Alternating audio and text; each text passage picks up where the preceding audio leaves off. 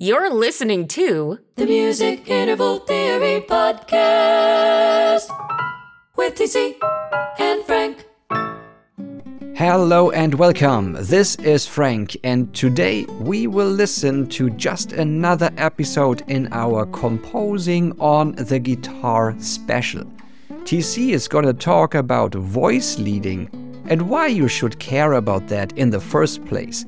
Now, the interval theory approach to voice leading might be a little bit different from what you know from the diatonic system, but I promise to you that once you get the hang of it, it actually simplifies the whole process, because it's all about contrary motion between the bass and reading your chord tones in opposite direction.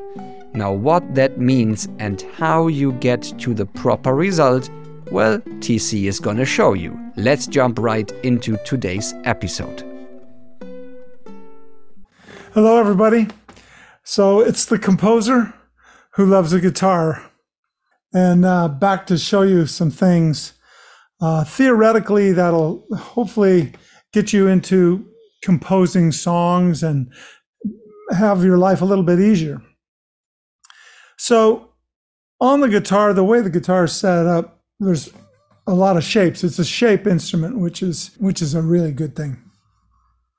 So if I take a little G chord and take this top note and put it down an octave and keep the other two notes the same. So I have these two shapes.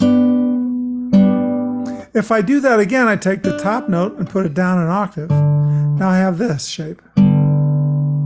And one more time, I take this and put it down an octave. I get this shape. And so if I put these together, they're...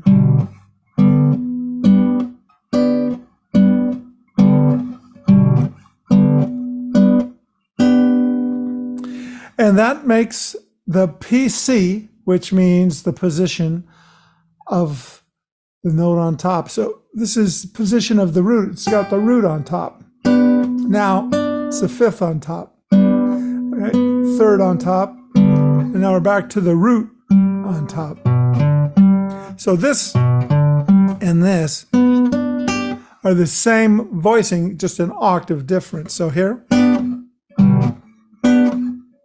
should know that those two shapes. The reason they're shaped different is because of the tuning. These two strings are a third instead of the fourth, like these guys. Right? It's not a fourth. So what I want you to know is that when we are playing chords, we want a voice lead.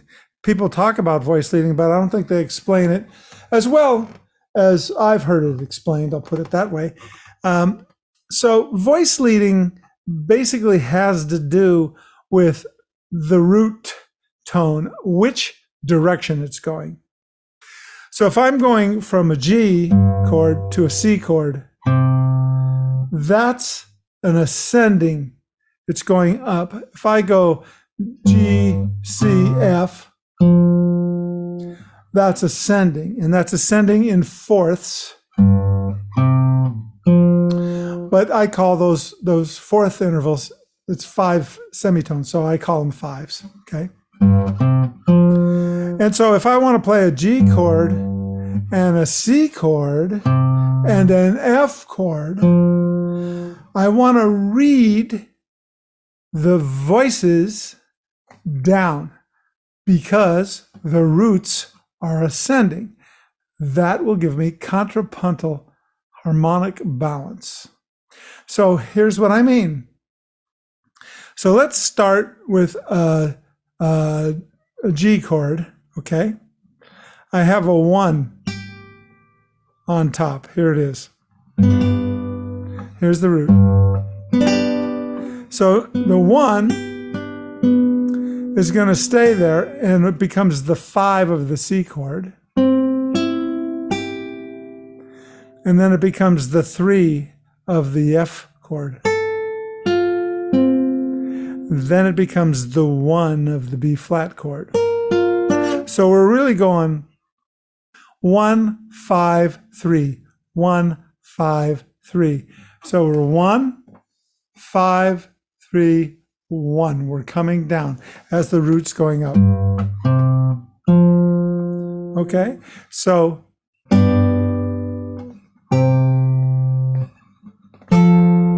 that's okay. So let's look at how that's going. It's the 1. I play the root and the note. So now it's the 5, and that moves up to the 3. And then we're on B flat. It's the 1. Then it's the 5 of the E flat. Then it's the 3 of the A flat. And so I'm reading 1, 5, 3, 1, 5, 3, 1 as the roots are going up. And that gives me this type of voice leading. If I ever do that with everybody, like here I'm starting on the 5 of the G chord. Okay, so the 5 of the G chord is going down to the 3 of the C chord, is going down to the 1 of the F chord, is going down to the 5, which means it doesn't actually move because the 1 of F and the 5 of B flat is F. So this has nothing to do with the movement. It's which scale tone it's playing or which chord tone. So, and if I start on the 3rd of the G, okay, 3 is going down to 1 for the C. The 1 is going to the 5 of F. Okay, so here's the movement. If you listen to each voice. Now.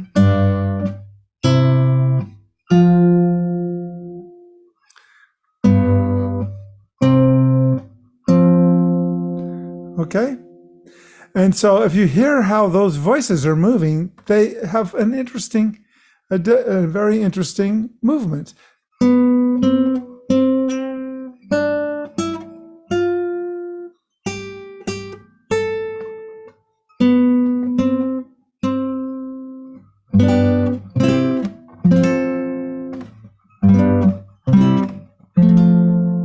You can hear it's musical because it's being voice-led. So let's say I want to do an arpeggiation. Going through the major triads at first, very simple. And I have this progression, which is fourths ascending. So it's going to be G, C, F, B flat, E flat, A flat, D flat, G flat, B, right? So it's fourths ascending. And I want to, since I'm ascending in the bass, I want to read it down. So let's say I'm going to start on the 5 of a G chord. I'm going to read it down. So I'm going to go 5, 3, 1, 5, 3, 1, 5, 3, 1, 5, 3, 1, 5, 3, 1. So it's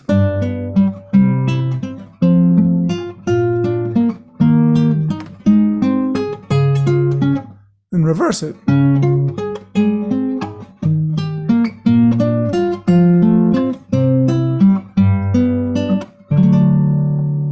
Now that's just major chords in the cycle of fourths or fifths, if you want to call it that, in diatonic music. But this will help you get your chops together, and you'll be able to find out, starting on what note, there's lines. Because you notice a note repeats itself when I do this.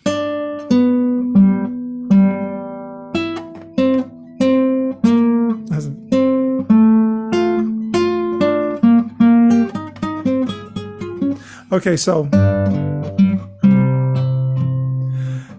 what if I start not on the 5, on the 3rd or the 3?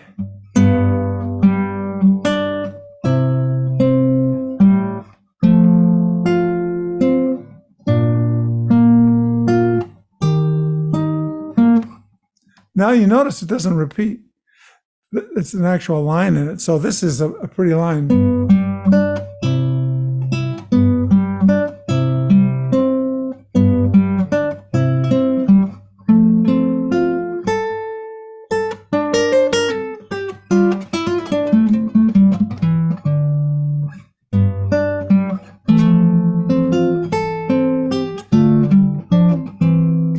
can start to get really pretty lines with this thinking opposite direction. And it's kind of like a little beginning counterpoint because I'm going the opposite direction of the root. So if I start on the 1, now I got 1, 5, 3, 1, 5, 3, right? Then 1, 5, 3, 1, 5, 3, 1, 5, 3, 1, 5, 3. You know, it's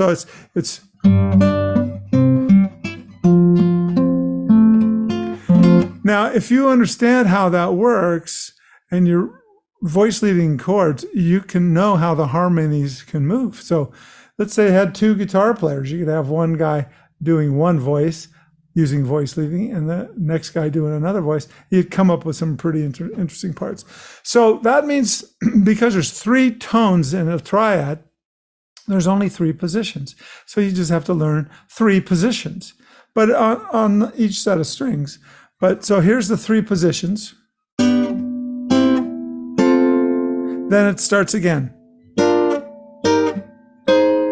Then it starts again. Okay, now on the next set of strings.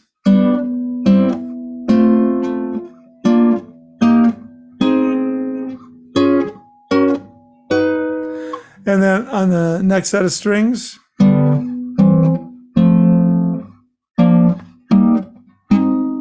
And then it goes all the way down, because if that's the next set, then this is the last set. And this gets muddy. So this is a mud range for close triads. You got to be careful. So it's you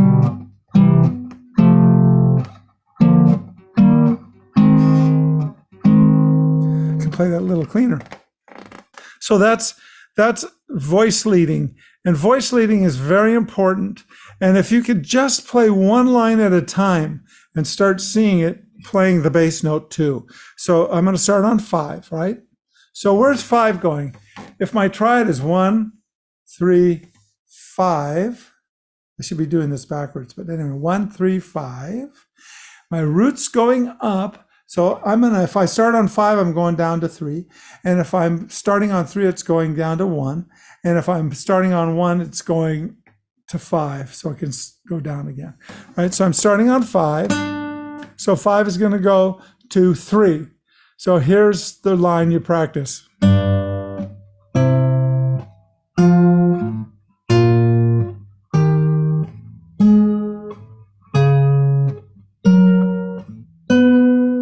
That's the line.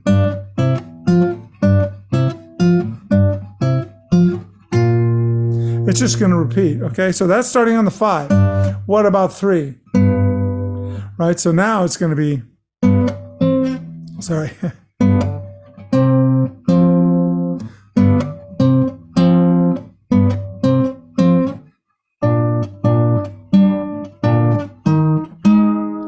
Right, so you want to get this.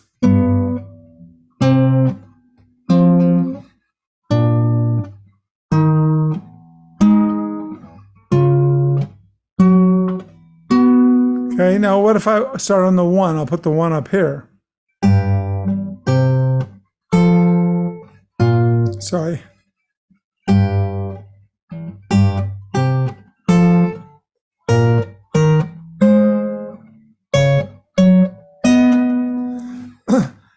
That doesn't sound like it's that much fun, but think about the lines. So now you got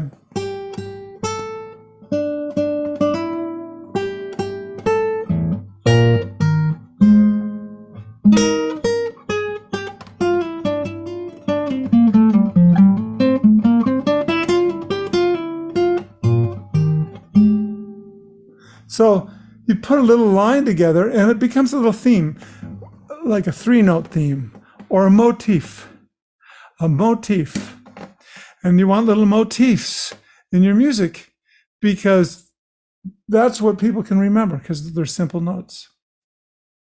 So that is the little introduction of major triads and voice leading and why you would learn to voice lead having each note go in the opposite harmonic range from the root.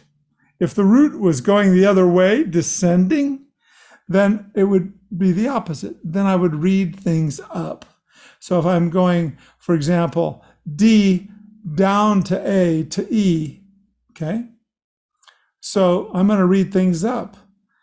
Because if I'm going D, that's the third, right? So I'm going to go up. So the third is going to go to the fifth. Right? It's going to go to the root. Going to the third. Right? So it's the opposite. I know this is a little brain twister. So therefore, there is a PDF. And I'm going to put the PDF here so you can see. And there's tab on it too. And it's just a simple little exercise if you get used to this. Right? Get used to this. Repeats. And just reverse it.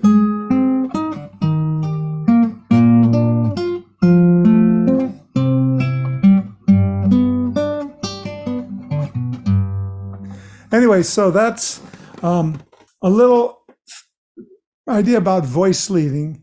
And I want you to just practice that, and you get it from the PDF. It's in tab, so it should be pretty fun. It gets a little exercise. You get a little exercise when you're doing this with your hands because it'll put you in some interesting positions you might not normally do. Because in composition, when you're orchestrating, you're going to think in terms of sections. The brass section, the woodwind section, the string section. And the secret to good orchestration is to always have the sections complete, to have complete sections balanced. That means they would all have the 1, the 3, the 5, or they're all playing lines together. So on the guitar, we want to know how little 3-part triads will voice lead. And because that's going to help us get a contrapuntal movement, which feels better than parallel movements. We'll talk a lot more about this in the future. This may have got a little bit heady. I apologize for that because it's not my intention. My intention is to keep it to where it's all fun. But the main thing is there's a nice little exercise on the PDF for you to get. And if you really, really love this stuff and you're getting into it, I highly suggest that you become a member of the Academy. It's musicintervaltheory.academy. And that is a great place. Or you could just go to our virtual campus, which is musicintervaltheory.academy/campus. It's open, it's free. Campus is free. Always great lectures there and stuff going on. So, all right, that's it for today. Thank you for taking the time to be interested and listen. And I hope you got something. I know this was a little drier than normal, but it's much, much, much more important than you might think. Okay, take care. Have a blessed day. This podcast is powered by the Music Interval Theory Academy, your resource for getting clarity and confidence in music composition and orchestration. See you inside at musicintervaltheory.academy.